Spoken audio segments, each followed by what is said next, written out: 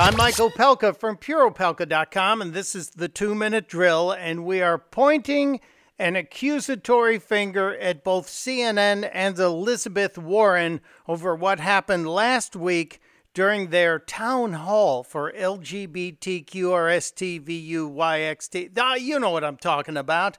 The whole thing was a setup, and Elizabeth Warren was a willing co-conspirator. You're on the campaign trail, and you're approached. You have been, yes. And a supporter approaches you and says, "Senator, I'm old-fashioned, and my faith teaches me that marriage is between one man and one woman." What is your response? Well, I'm going to assume it's a guy who said that.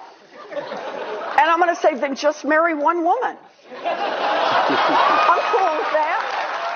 Elizabeth Warren was cool with that because she knew the question was coming. She had a chance to write and practice a response, including a mic drop moment after 10 seconds of audience applause. Assuming you can find one. Warren delivered the well-rehearsed line, turned on her heels, smiling, drinking in all the adulation, and then walked back to Chris Cuomo for the next question. But here's the deal. The guy that asked the question happened to be an Elizabeth Warren donor, a maxed-out donor, someone who can't give any more money, but he could deliver a performance, a scripted performance. Shame on you, Elizabeth Warren. Shame on CNN.